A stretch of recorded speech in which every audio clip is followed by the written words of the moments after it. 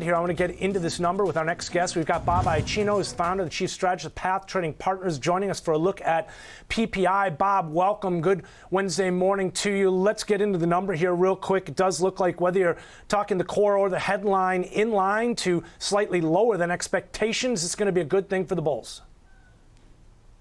Yeah, it definitely is in line with where we saw the CPI figures, which was basically in line or lower than expectations. The one, if you were to look at CPI and say, pick one thing out of there that the Fed may not like, it's that core inflation was the same month over month as it was the previous month. And we have a similar situation here with PPI, where the numbers are in line, excuse me, sorry about that, in line, but that core PPI month over month, exactly where it was last month. The beautiful thing about the headline numbers, both days, is that they're both lower than last month. That's really what you want to see, is that trend lower. I saw a headline from one of the research analysts that I'll say who it is, Mike Singleton over at Invictus Research. The headline of his note today was "Inflation cool, but is it cool enough?"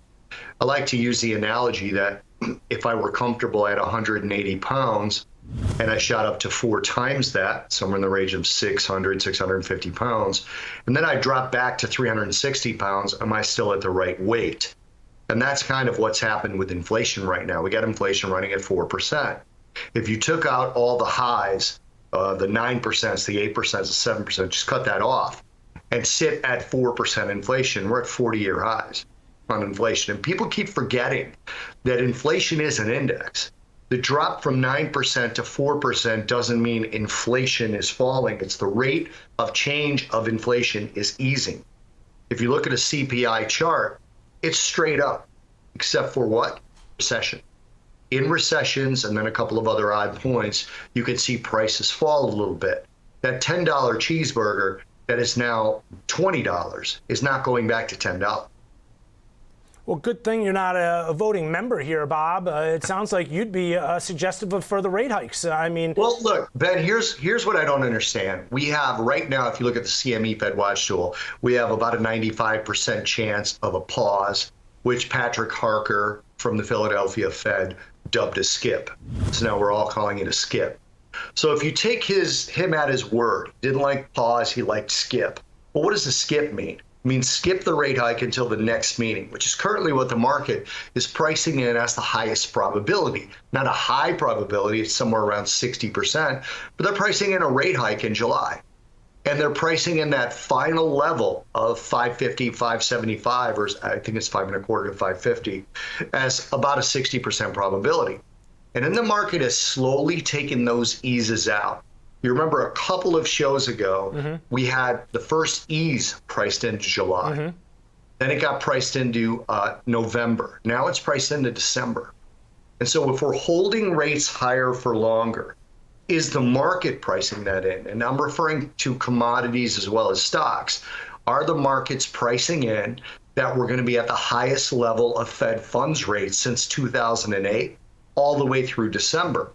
I would say no. I would also say that I think the market will continue to price these eases out of the market as we remain with a stronger consumer and a fairly robust jobs market. We saw the unemployment rate go to 3.7%, but the Chicago Fed says full employment is 4.1%.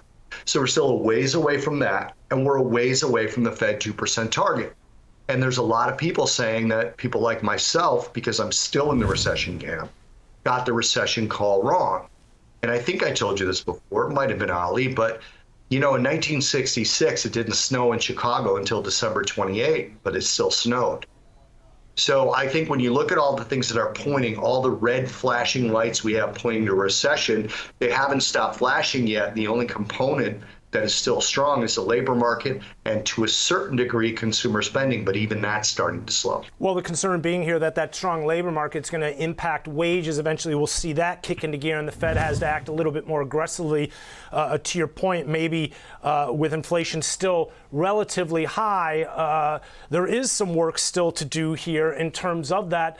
Let's talk a little bit away from the Fed and financial markets here, because I wanted to get into what's going on in terms of commodities, very much range bound and contained, right? Much like rates. weights. We could describe crude as such. We heard from the IEA some comments about consumption decreasing, ultimately a shift to, away from fossil fuels a little bit sooner than expected. But this is something we've been hearing about for a long time right now, and it seems to be taken in stride in many ways by the WTI and price activity there. Very comfortable at $70 level still. Yeah, you take a look at the OPEC report, for example, and even though OPEC cut production, which was really the Saudis cutting production, right, they still left their demand prediction unchanged, which was stronger demand. Now, for anybody who's been watching oil as long as I have and as closely as I have, you always know that OPEC's bent or their bias is towards higher oil prices. So them leaving their demand estimates in place is a little bit of a sort of when the Fed tries to job the market with words. It's almost like the Saudis and OPEC are trying to do that. They're trying to let you know, look, we still see demand coming back. The Chinese reopening has been underwhelming at best. I mean, if you're going to give the most positive statement, you'd call it underwhelming. And the People's Bank of China just cut their reverse repo rate by 10 basis points. So they clearly think it's been underwhelming as well. And we saw a bid in crude oil yesterday. We saw a bid in copper. We're seeing another bid in crude oil today. But both of those were underwhelming as well, not just from a perspective of the price action themselves, but from the patterns they sort of represented. When you looked at copper and crude yesterday, you basically had rallies that didn't exceed the previous day's highs, even though the previous day's highs were negative days. So not much of a rally there at all from a technician's perspective, and certainly not from a fundamental perspective. So what we're seeing here likely in crude oil, to a certain degree copper, is that the short-term downtrends are going to continue. And this is just a little bit of short covering from speculative traders who say, you know what, we got to be careful with the People's Bank of China. We got to be careful with the OPEC demand estimates and what they might do based on that. So I think that's really what we're looking at here.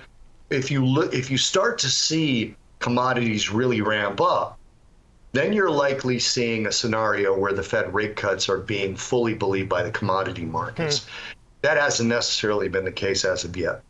Yeah, it's been interesting because the dollar's been, hanging out even this morning down below 103, right? We haven't really seen that snapback there. And the only thing that's really been overwhelming, you spoke of China being underwhelming, seems to be U.S. production ultimately, which is maybe kind of keeping a cap on some of those prices as well. Bob, appreciate you joining us here. Look at the PPI to talk commodities here this Wednesday morning. Bob Iaccino, the founder and the chief strategist of Path Trading Partners.